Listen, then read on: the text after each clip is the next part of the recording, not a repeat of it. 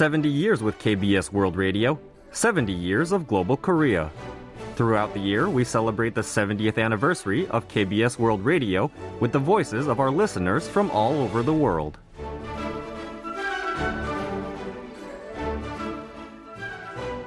السلام عليكم ورحمة الله وبركاته. معكم صديقتكم كنزة سليماني من الجزائر. أبلغ من العمر 32 عاما. Hi, my name is Kenza Sleimani. I'm tuning in from Algeria. My ties with KBS World Radio's Arabic service date back to 2012. I found out about the channel from Korea by chance as I was searching for radio stations. Ever since, I've been tuning into the news and other programs, and since 2018, I've been serving as an official monitor. KBS World Radio's Arabic service taught me a lot and helped me have a better understanding of Korea. I would like to applaud everyone at KBS World Radio for running an outstanding and successful channel for 70 years. Congratulations on your 70th anniversary, and I wish you the very best in the future as well. القسم العربي والإذاعة KBS World Radio وكل عام وأنتم متميزون. كل عام وأنتم بألف خير. 70 years with KBS World Radio, 70 years of Global Korea. KBS World Radio brings Korea to you wherever you are.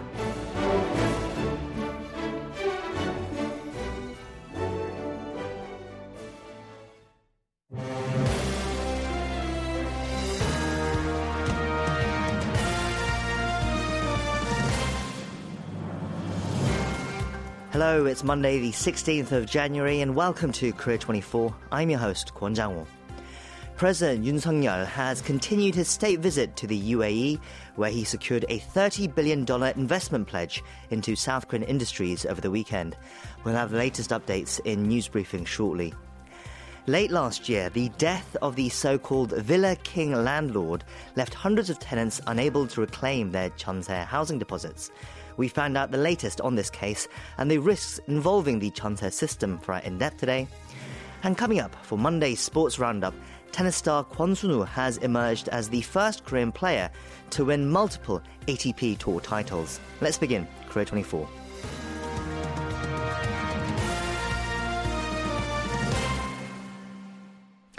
It's day 3 of President Yoon Suk-yeol's state visit to the United Arab Emirates, his first overseas trip of the year. On day 2, in his first full day in the country, Yoon held a very fruitful summit with the UAE President Sheikh Mohammed bin Zayed Al Nahyan. For more on this story and our other headlines from today, I'm joined in the studio by KBS World Radio News Editor Daniel Che. Daniel, hello. Hello there, Jang-woo. So, President Yoon Suk-yeol and the United Arab Emirates counterpart Sheikh Mohammed bin Zayed Al Nahyan held a summit in Abu Dhabi on Sunday. Highlights of the meeting include a multi-billion-dollar investment pledge by the Middle East country. Can you tell us more about that and the latest from his schedule? Right. On Saturday, President Yoon arrived in the UAE for the first state visit by a South Korean leader since the two sides forged diplomatic ties in 1980. On Sunday's meeting with Sheikh Mohammed at the presidential palace of Qasr Al Watan, the two discussed advancing special strategic partnership to the highest level. The UAE leader pledged to invest $30 billion in South Korean industries, including nuclear power, defense industry, as well as the hydrogen and solar power sectors. Representatives from some 100 South Korean conglomerates, as well as SMEs, accompanied Yoon. 13 MOUs were signed in line with the Sheikh's pledge. Scores more expected to be inked on Monday. The preliminary agreements include one between the KDB and the Mubadala Investment Company, Abu Dhabi's second biggest state fund, on joint investment in promising South Korean companies, as well as a deal to partner on nuclear power facility construction projects in foreign markets. The UAE leader said major investment decision was made with confidence in the country's ability to deliver on its promises under any circumstances, referring to their trust and faith in South Korea. President Yoon, via social media, highlighted the trust displayed by the UAE as well. And during a keynote speech at the opening ceremony of Abu Dhabi's Sustainability Week, President Yoon proposed that South Korea and the UAE expand bilateral cooperation in achieving carbon neutrality, that if their special strategic partnership further extends to cooperation in achieving carbon neutrality, the two countries will be able to promote their leadership in the international community and create more opportunities for economic cooperation. He said the two sides can join hands in clean energy such as renewable energy, hydrogen, as well as carbon capture utilization and storage, or CCUS, and this is something that will enhance energy security as well as contribute to improving stability of the global energy market. Yoon also suggested creating synergy through cooperation in smart city construction. He promised Seoul's full support to ensure the UAE successfully hosts the COP28 summit. President Yoon will depart for Switzerland on Tuesday to attend the World Economic Forum in Davos. Right, so his diplomatic schedule continues Tuesday in Switzerland.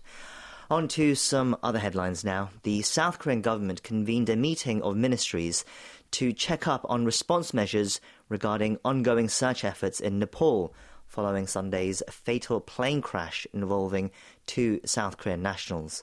Can you update us on this situation? Well, this is what we have. The meeting on Monday was presided by Second Vice Foreign Minister Lee Do-hoon. The Ministries of Foreign Affairs, Defense, Transport, Interior, as well as the National Police Agency and the National Fire Agency were brought together. The Foreign Ministry vowed to continue to verify incoming info through the consultative body in cooperation with the Nepalese government and the South Korean diplomatic mission there, while seeking ways to support families of the 2 passengers. On Sunday, a Yeti airline flight traveling from Kathmandu to Pokhara crashed while approaching for landing. The Civil Aviation Authority of Nepal released a list of passengers, including 2 South Korean nationals with the surname Yu, reportedly a man in his 40s and his teenage son. Local authorities have recovered 68 bodies, 26 including a South Korean national was identified. The man surnamed Yu in his 40s reportedly served as an army NCO or the military NCO. He was on holiday with his son. The son, the teenager, reportedly remains unaccounted for now. Search and rescue continued for a second day for 4 people that remain unaccounted for, and Nepal's Prime Minister convened an emergency cabinet meeting and formed a panel charged with probing the cause of the plane crash, which is unknown as of now. Yeti Airlines canceled all flights scheduled for Monday while conveying condolences to the crash victims. Yes, our thoughts go out to the victims and their families as well. On to the latest surrounding allegations involving the main opposition Democratic Party chair Lee Jae-myung. Prosecutors have summoned Lee for his alleged role in the Daejangdong land development scandal. Charges include dereliction of duty and violating anti-corruption law. Can you tell us more? Well, according to the legal community, on Monday, the Seoul Central District Prosecutor's Office delivered the summons to appear on January 27th on charges of dereliction of duty and violating anti-corruption law. Prosecutors suspect Lee, while serving as the mayor of Seongnam, helped private investors reap 440 billion won in profits from development projects, incurring losses for the city government. They suspect Lee facilitated the receipt of 42.8 billion won by his aides, including then Chief Policy Advisor Chung Jin-sang, and intervened in drawing his election campaign funds in return for business favors. The DP chief is also accused of either contributing to or condoning the leak of internal information by his aides to private investors regarding the Wire development project in 2013 that helped them win orders. Last week, prosecutors questioned Lee over allegations that he solicited hefty donations under the guise of sponsorships through local football club Seongnam FC in return for administrative favors. As mayor, he was also the chairman of the city-owned club. He flatly denied all allegations, accusing the government of politicizing the prosecution. Right, we'll see if he does decide to appear for questioning again this time as well. Meanwhile, in an unrelated case, prosecutors sought the death penalty and life imprisonment, respectively, for 2 suspects in a bank robbery and murder case that happened more than 20 years ago. On Monday, in a final hearing at the Daejeon District Court, the prosecution demanded the death penalty for Lee Seung-man and life imprisonment for Lee Jung-hak for allegedly shooting a bank employee to death and stealing 300 million won in Daejeon in December 2001. The weapon, a .38 caliber pistol used in the crime, has been taken from a police officer 2 months before the robbery. These 2 actually rammed a police officer who was on patrol with a car just to steal the pistol. The 2 suspects were arrested on August 25th, 2022, 22 years after the crime, after police matched DNA samples from masks and handkerchiefs found inside a car used in the crime and those recently found from an illegal game room in North Chungcheong province. The sentencing will be held on February 17th.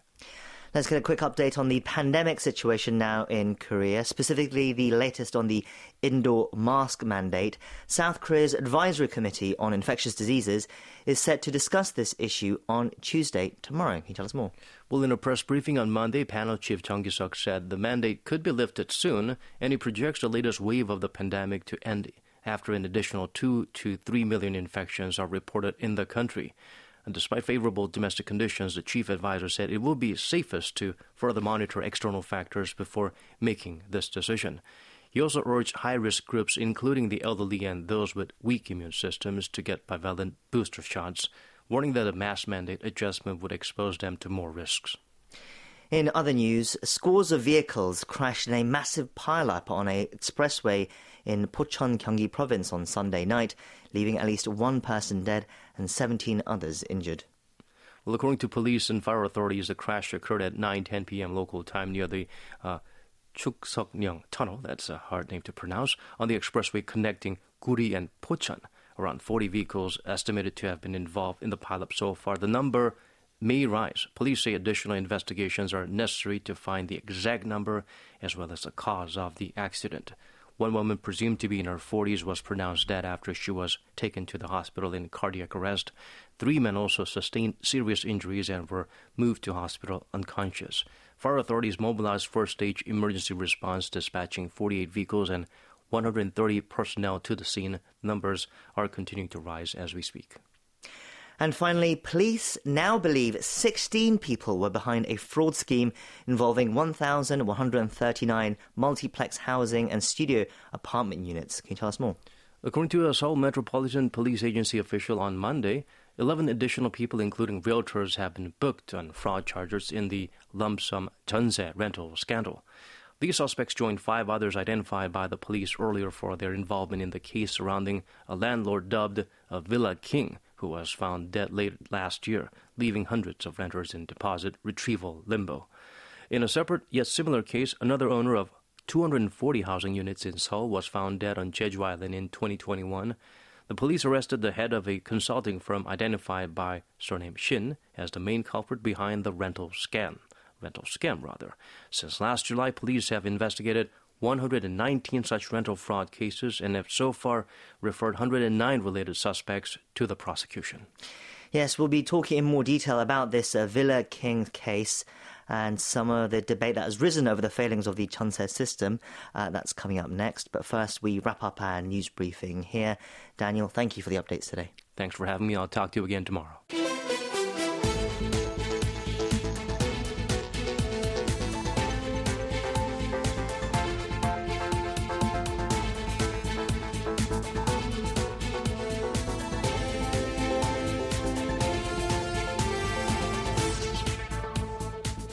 Late last year, Korea 24 covered the death of a landlord that left hundreds of tenants unable to reclaim their housing deposits. Dubbed the Villa King, the man had owned hundreds of properties at multi-family residential buildings, renting them under the jeonse system, jeonse leases. That's a system in Korea where tenants pay a lump sum deposit instead of monthly rent, and they receive the deposit back at the end of the lease. Subsequent investigations, however, have revealed that there is more than one Villa King and that the problem could be bigger than originally thought. Reporter Andrew Jung from The Washington Post joins us now to tell us more about this issue. Mr. Jung, hello. It's good to have you back on the show. Hello. Okay, so we've talked about this incident on the show before, but can you remind our listeners of the background of the Villa King incidents? Can you walk us through how it came to the spotlight? Yeah, so I think the jeonse system here is pretty prevalent. It's pretty common here, but it's not well known outside Korea. But so a lot of tenants here live under a system where you don't pay monthly rent, but you pay a lump sum deposit up front, which is often somewhere between tens of thousands of dollars to hundreds of thousands of dollars. So it's a big lump sum of money. The upside for tenants is you don't have to pay rent. Right. The downside is you have to put up a lot of cash up front. The way this works is the landlord accepts this because they can use this huge amount of cash to either earn interest, invest it somewhere, and at the end of the lease, the landlord gives this lump sum cash back to the tenant. So it's a system that's worked for decades. And the upside for tenants is, again, you don't have to pay rent. So that's why tenants are willing to go through this, sometimes by taking out loans at banks. So it's a system that's been in place for decades. It's worked generally. There has been problems, but not problem like this, where hundreds and thousands of people are just, de facto cheated out of their rent money or deposits, right? So they don't get their huge lump sum of cash back. So the way this came to the spotlight recently is because, more and more tenants gradually realize that they might not get their money back, which is alarming, right? I mean, if you imagine yourself putting up tens of thousands of dollars to a certain person, and you learn somewhere down the road that you're not going to get it back, you're obviously going to be scared, you're going to be alarmed. And, tenants learned this through other neighbors who had the same landlord.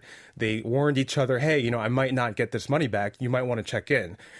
They learned it through notices from the local tax authority telling them that the home has been seized because the landlord has not been paying certain amounts of money to the government. So this came gradually to the spotlight until everyone realized that a lot of people, like thousands of people, would be cheated out of literally a combined worth of millions of dollars. So this is how it came to light. There has been problems with the Jeonse system, but not on a scale as this big before.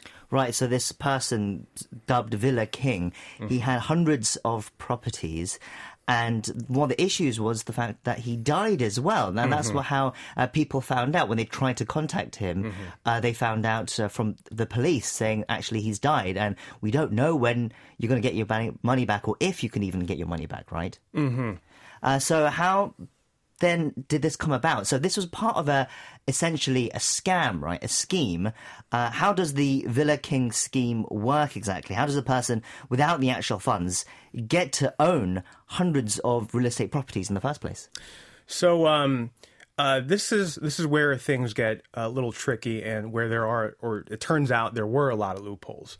So the Jeonse system, as I told listeners already, that you put up a huge amount of money up front. And sometimes it's because it's a huge amount of money, it's equal to the property price. So the landlord might put that home up for sale. So if that home is worth, say, $100,000 and the Jeonse deposit is $90,000, a purchaser might only have to pay $10,000 for the $100,000 property because the Jeonse tenant is essentially already paying for 90% of the home price. The catch is, because the homeowner now has bought the new home, that person is liable to pay the $90,000 to the tenant when that tenant's lease is due. Right. And it's usually the case for people like this Villa King, who raked up thousands of properties on cheap prices. He doesn't have that cash. So when the deposits come due, that person doesn't have the money to pay all these people, and hence why we're talking about this, and hence why people are saying, I've been cheated out of literally my life savings. Okay, just for our listeners overseas who obviously might not be familiar with the system as well, because it is unique to Korea, if the tenants are putting down such huge deposits just to lease a property, essentially, why would they not just buy it in the first place? What stops them from buying it rather than just leasing it? I think that's a fair question. Well, number one, tenants might think this is an unattractive investment. They might just consider this home as a temporary roof to put up over their heads while they gather up more money to enter a new, real dream home for them. That's number one. Number two, that I think they might not have just known the fact that their landlord might have tax problems, might have financial issues where a year or two from now, that person might not be able to pay back the deposit. So there could have been an imbalance of information between the tenants, the landlord, and the real estate agent. Sometimes criminally, purposefully, where the tenants were kind of kept in the dark intentionally with the intent to kind of keep them out of the real, thing going on. And then number three, the tenants, even if they knew that there were issues like this, they could have taken out a calculated risk where, hey, if I'm insured, for example, by the government, even if this landlord is, dishonest and this landlord doesn't pay back the money, I'll have the government pay back the money that I'm owed anyway. So, you know what? I'll just go ahead. That's number three. And then that last point about the tenants taking a calculated risk puts into the spotlight another interesting point is it's that these scammers might have used government insurance to convince these tenants to kind of, in a way, participate in their large scam because like they might have told the tenants like, hey, even if I don't pay you back the money, the government's got your back. So from these tenants' points of view, they might have just think, all right, well, you know what, that person is right. I'm just going to get back my money back anyway. So why don't I just go ahead and just live in this place for a little bit and then move on? So I think that explains why these people might have just opted to not purchase these homes, even if they're paying up a huge amount of cash up front. Right, we should stress that in most cases, it is fine. Most landlords are honest. It's just the very few.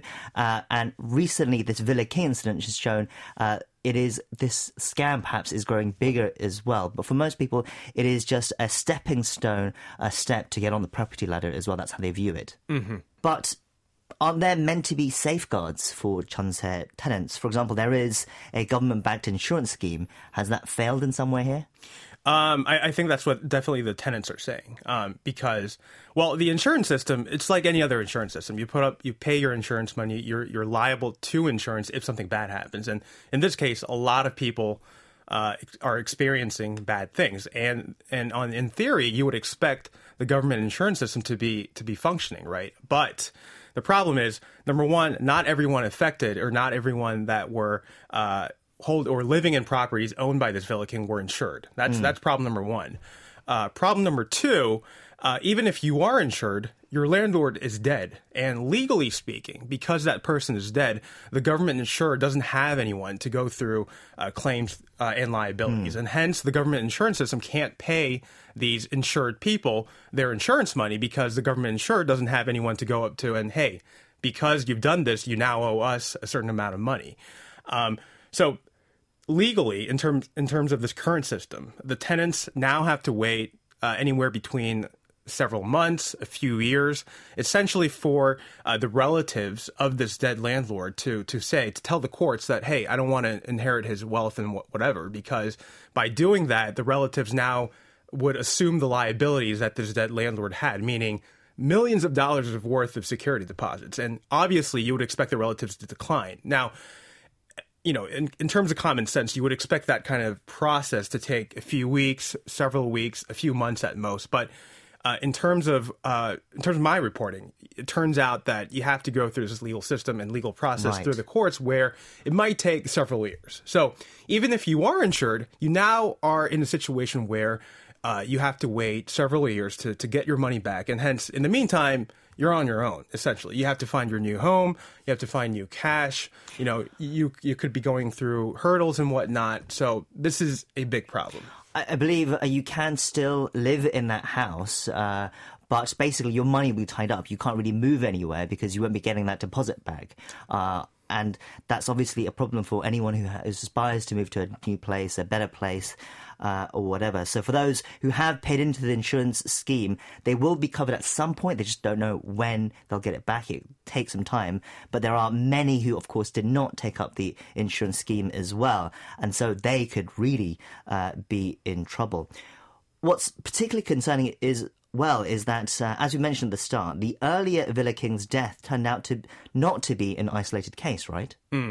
Right. So it turns out, and there were rumors that this person didn't act alone because of the sheer scale of this whole thing. And it turns out, at least according to the police so far, meaning there has been no court convictions, there has been no rulings yet, so we can't say that this is definitive, but according to the police and the investigators that have been kind of looking into this, they now say that there were dozens of people that were scheming and helping out all these people buy up these properties for their profit. So meaning it might be the case, emphasis on might, because we don't have we don't have a conviction, we don't have a court ruling yet. It might be the case where this dead landlord, dubbed the Villa King, might not only have not acted alone, but also he might have just been the figurehead and the nominal person that these dozens of other people have kind of put up front to work as like a front guy, basically. So we're now in the position to having to wait for the police to kind of go through their investigations. But so far, they're now saying that, again, there are dozens of people that might have been involved in this scheme. Right, so it could be a far bigger scheme with many people colluding together, possibly. The government has launched a task force to respond to the issue. They've held 2 rounds of briefings for victims. How else has the government responded so far? What are they planning to do as well? I understand the President, the Interior Ministry, politicians from all sides have pledged to try and tackle this issue as well. Right, I mean, and you would expect that, right? In a democratic system, you're due to answer to voters. So if you're the president and the interior minister and the minister of transportation and land and whatnot, you are now in a position to take care of this mess because, again, just because of the sheer scale of this thing, I think it's natural for the president and all these senior cabinet ministers to weigh in. And some of the plans that they've offered is, the plan to offer cheap loans to these tenants, free or somewhere between free and cheap housing to these people.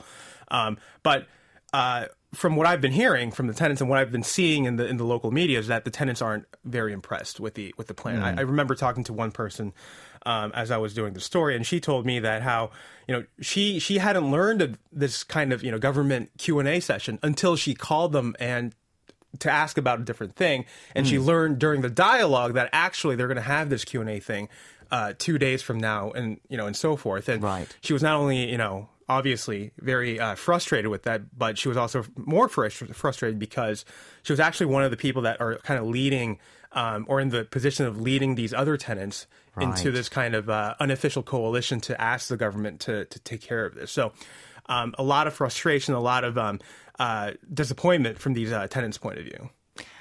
And I understand there's also discussions, people questioning the whole Jeonse system really at this point because there are risks involved. People are saying that perhaps it should, this is another sign that it should be phased out. But I believe that is part of, I guess, a bigger discussion, but one this situation does raise. And how has it all been received by the public in more general as well? Because for many, especially for younger people, this is something that they will think could have happened to me as well. Right, and I find it interesting that you brought up the future of the Jeonse system here. I think this sheer scale of this alleged scam puts into question whether or not people are going to put confidence into this Jeonse system. Now, it worked for decades because before Korea became this wealthy, developed country, it wasn't, right? And you needed a banking system or a quasi-banking system to kind of have a mechanism in place for people to save up money. And Jeonse was one of those methods, right? You would be able to safely put up tens of thousands of dollars and keep it somewhere safe, somewhere reliable, and you would get that money back, or at least the money without the interest. But this kind of scandal puts that into question, and hence the question about whether people are going to continue to trust landlords with essentially, again, their life savings worth of money, which is up to several hundreds of thousands of dollars. Right. It raises a lot of questions. Where do you see the situation go from here? How do you see the issue panning out? Well, I guess, again, for the insured tenants, they're going to have to wait a few years. And in a happy ending scenario, they're going to get their money back, albeit without the interest. Now, for the uninsured, the people who didn't have government insurance, they're going to have to wait a lot longer. They're going to have to go through much more uncertainty, a lot messier process, and just rely on the government to come up with something smart. And that's a big if, and that's a big question.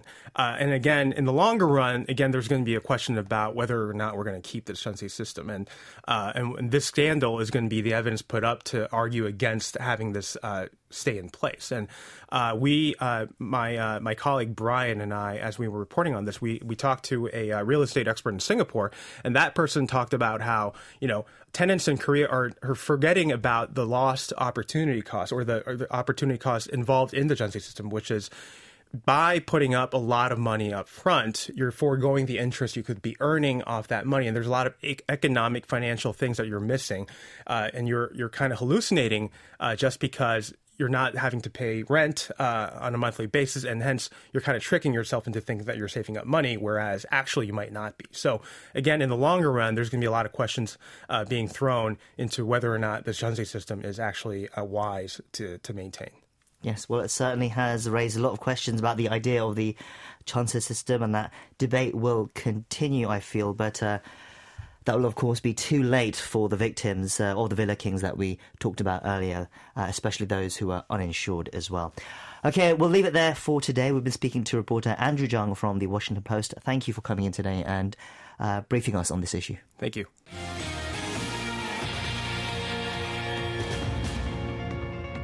Welcome to the Korea 24 Stock and Forex Update. The benchmark Korea Composite Stock Price Index gained 13.77 points, or 0.58% on Monday, to close the day at 2,399.86. The tech-heavy Kosdaq also rose by 5.07 points, or 0.71%, to end the day at 716.89. On the foreign exchange, the local currency strengthened 6.01 against the US dollar, closing the day at 1,235.31. You can check Korean stock and forex closings at world.kbs.co.kr. We continue on now to Korea Trending, our daily segment where we take a look at some of the other news headlines that have been trending online today. And for that, we have Walter Lee joining us in the studio. Walter, hello, it's good to see you. Hello, Jang-ho. Happy Monday. Happy Monday to you too. Okay, so let's go straight into our stories once again today, Walter. What do you have for us first? Yeah, some quite tragic news, actually. So the South Korean army has recognized that the death of a soldier during extreme cold weather training last week was a line of duty death. Now, the army revealed its decision on Monday, saying it came to the conclusion as the private second class had died while training. Now, the army said it will also posthumously promote the deceased to private first class.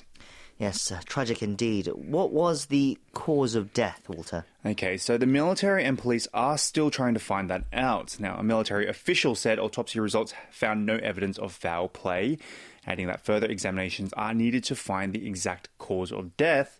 Now, this soldier was found dead last Thursday after falling asleep in a tent installed for training on withstanding freezing weather. Right, so it is harsh weather training, but it's not so extreme that it would put one's life at risk, usually. Did the soldier perhaps suffer from any health issues before?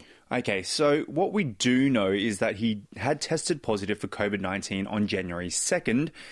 He was instructed to take part in the cold weather training last Wednesday, 2 days after his 7-day quarantine was completed. Now, it is said that the deceased wasn't feeling well from the day he was assigned to his unit. Health experts say that the fact that the deceased took part in a drill at a time when it can't be said that he fully recovered from COVID-19 could have raised the risk of the death. Now, experts noted that a person is not regarded to be fully recovered just because they finished their 7-day quarantine mandate. Now, they said it is highly possible that the COVID-19 virus remains in the body and could become active once a person's immune system sharply weakens. For example, if the person takes part in an exercise in very cold temperatures. I see. So it could be COVID-related. The exact cause of death will, of course, need to be determined, but perhaps we don't take COVID-19 seriously enough because we have gotten so used to it. Hopefully the authorities will have some answers soon. Let's move on. What's our second story about? Yeah, so a bit of a lighter note. So Apple TV's Korean language drama Pachinko has been named the best foreign language series at the US Critics' Choice Awards. Now, the Critics' Choice Association announced this year's winner during the awards ceremony in Los Angeles on Sunday, which included the drama adaptation of Lee Min-jin's 2017 novel of the same name that traced the lives of a Korean immigrant family in Japan. Now, Pachinko beat 8 other contenders, including fellow South Korean drama Extraordinary Attorney Woo. Yes, if I remember correctly, Squid Game won this award last year, right? Yeah, that's right. So this is the second consecutive year that a Korean language drama grabbed the Best Foreign Language TV Series title. It also marks the 4th year in a row a Korean language work has received an accolade from the Critics' Choice Awards, following Parasite in 2020, Minari in 2021, and, of course, Squid Game in 2022. Now, Pachinko, which was released last March, previously won the award for Best Breakthrough Series Long Format at the 32nd Gotham Independent Film Awards last November. The drama is set to return for another season. Right, like Minari, Pachinko is a US production, but that still has roots firmly in Korean history and culture, of course. And so the show and its success has been warmly embraced in Korea. Did any other South Korean works or actors receive awards on Sunday? So I'm afraid not. The South Korean romantic thriller Decision to Leave, directed by Park Chan-wook, failed to win the Best Foreign Language Film category at the awards, with the honour going to India's RRR. The Critics' Choice Award, which honours both films and TV shows, are known to be one of the best barometers for predicting up-and-coming award ceremonies, including the Emmys. So all eyes will be looking to see if Pachinko can get another award in September. Right, unfortunately it seems the awards do not seem to be falling for Decision to Leave, despite its success at Cannes last year, but momentum is with Pachinko for the Emmys, at least it seems. Okay, let's move on to our final story for today. What else do you have for us? Yeah, so top K-pop girl group Blackpink will head to Paris, France next week to perform at a charity concert. The event's host, an organisation called Foundation Hospitals, is chaired by French First Lady Brigitte Macron. So Blackpink is set to take the stage in La Gala des Pigeons, which will be held at the Zenith Paris Indoor Arena at 8 p.m. on January 25th. Now, the Korean group is among world-famous acts that are set to perform, such as American singer and rapper Pharrell Williams and British singer Mika, among others. Yes, well, it sounds like quite an honour. Last week we talked about the group being on a world tour, so they'll be making a short trip to Paris then while on this tour. Yeah, that's correct. So the quartet is currently on the Asia leg of its Born Pink World Tour. They will be taking part in a charity event between a concert in Riyadh set to be held this Friday and a concert slated for January 28th in Abu Dhabi. The group, which first began touring last October, is scheduled to hold performances through to June. Now, the French First Lady was actually spotted at Blackpink's concert last month in Paris. Ah, okay, so maybe she was scouting them out or there to invite them personally. Can you tell us a bit more about this charity that the event will be for? Right, so Brigitte Macron has been a chair of this foundation since 2019 when she succeeded Bernadette Chirac. So the foundation looks at improving the lives of healthcare personnel and also patients. Tickets for the up-and-coming concert are being sold at 16 stores of a top retailer, Carrefour, which is sponsoring the event. Each ticket costs €15 or some $16. It's quite cheap, actually. Carrefour plans to donate all the proceeds from the ticket sales to the Foundation Hospitals. Sounds like a worthy cause, and it looks like Blackpink is having a really busy start to the new year as well. Yes. That's where we'll leave it for today's Korea Trending. Thank you for those stories, Walter, and we'll see you next time. See you next time.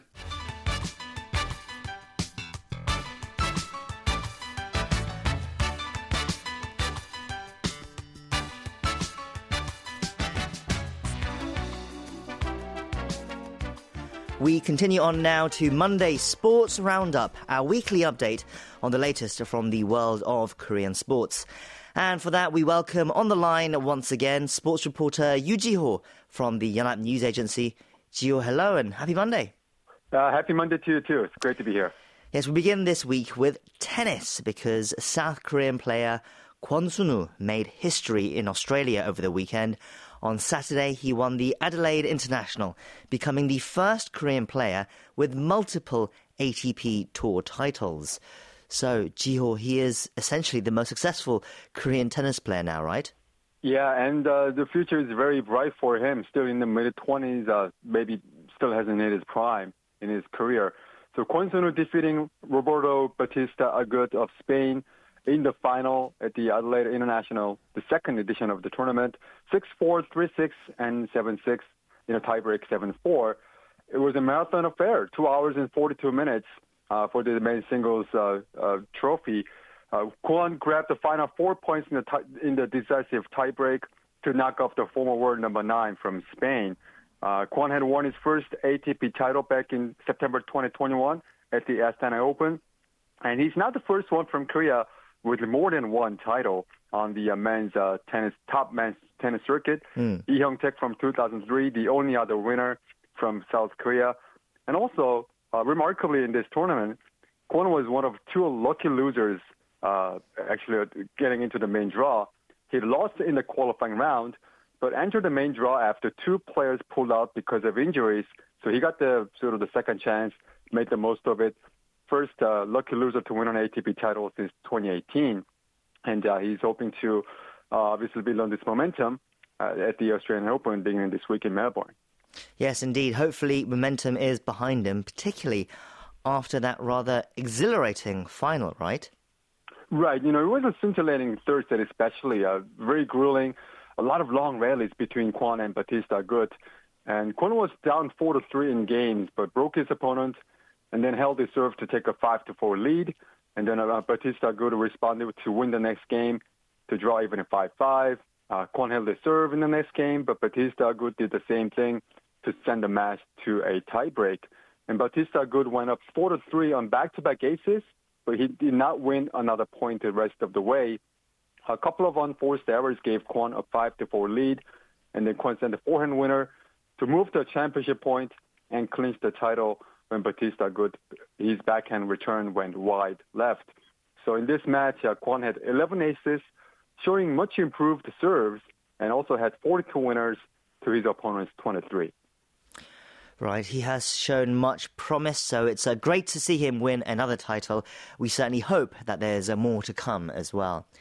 Moving on, we have another story of a male Korean title winner, this time in golf. On the PGA Tour, the Korean player Kim Si-woo captured his 4th career title in Hawaii and his first in 2 years.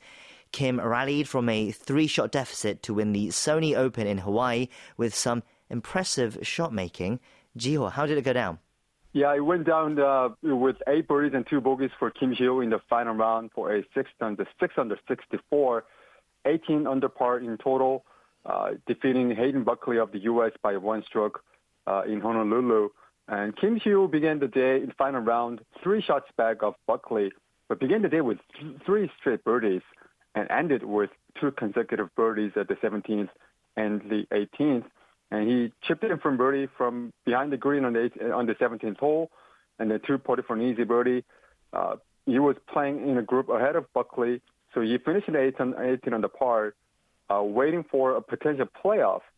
Buckley had an up-and-down round, missing a short putt for par at the 15th. He had a chance to force a playoff at the 18th hole, but he missed an 11-foot birdie putt after a mediocre chip from front of the green. So Kim Si-woo was able to celebrate his victory, first one since January 2021, and also first win since marrying Korean LPGA Tour star Oh Ji-hyun in December. He's the second Korean to win this season after Kim Jung-hyun, or I guess Tom Kim, back in October. Yes, so a good start of the year for Korean golf. Finally, let's get an update on a story we covered last week, and that's in women's volleyball here in Korea. The saga surrounding Hunguk Life Pink Spiders in the Women's V-League keeps getting more bizarre by the day. They've gone through multiple interim coaches already after head coach Kwon Sun-chan was fired earlier this month. So, Jiho, what's the latest here? Yeah, so there's indeed been a very strange turn of events. After Kwon Sun-chan was fired for not following orders from the ownership on lineup decisions, his top assistant, Lee Young-soo, coached 1 game as an interim coach, and then he resigned. And former high school coach Kim Gi-jung was named new head coach, but he turned it down on actually last Tuesday. This was 4 days after the team made the announcement that he was going to be the new head coach. Kim Gi-jung said he didn't want to take over the team in such a turbulent situation, and I guess that's really understandable. So another assistant coach, Kim Dae-kyung, is currently the interim boss, and they've got a very small staff at the moment, with everybody kind of stepping down, quitting, and not coming on board. And the remarkable thing at this point is the team has gone 3-1 in 4 matches since their coach was fired. And they're pushing the top place. Hyundai ENC is sitting within 5 points losing to them in 5 sets last week. And Kim Young-kyung, their star, their best player, missing one game, but they still managed to win that one over IBK. So, this whole controversy could not have come at a worse time for this team. They're putting pressure on the first place team. Kim Young-kyung was rounding the form after sort of an up and down start. And thanks to her, they are the biggest ticket on the road. They're filling seats everywhere they go away from home. Really the biggest ticket in the league. The singular reason why women's volleyball is so popular in this country. But with all that controversy surrounding their front office, their management, just not a good look on this team. Yeah, so it seems the off-court issues haven't affected the on-court performance so far, but it remains a very uneasy situation, to say the least. Okay, let's wrap it up there today. Jiho, we appreciate your time as always. Take care, and we'll speak to you again soon. Okay, you too. Thanks for having me.